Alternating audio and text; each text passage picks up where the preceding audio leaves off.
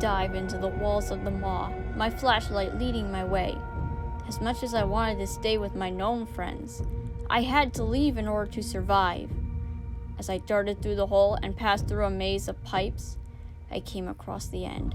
I popped out from the hole, and I landed on something hard and metal.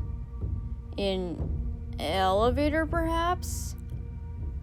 As I stood in place on the object, the thing started to move, confirming my suspicions.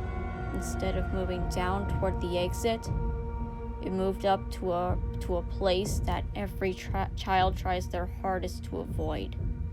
The ladies' quarters.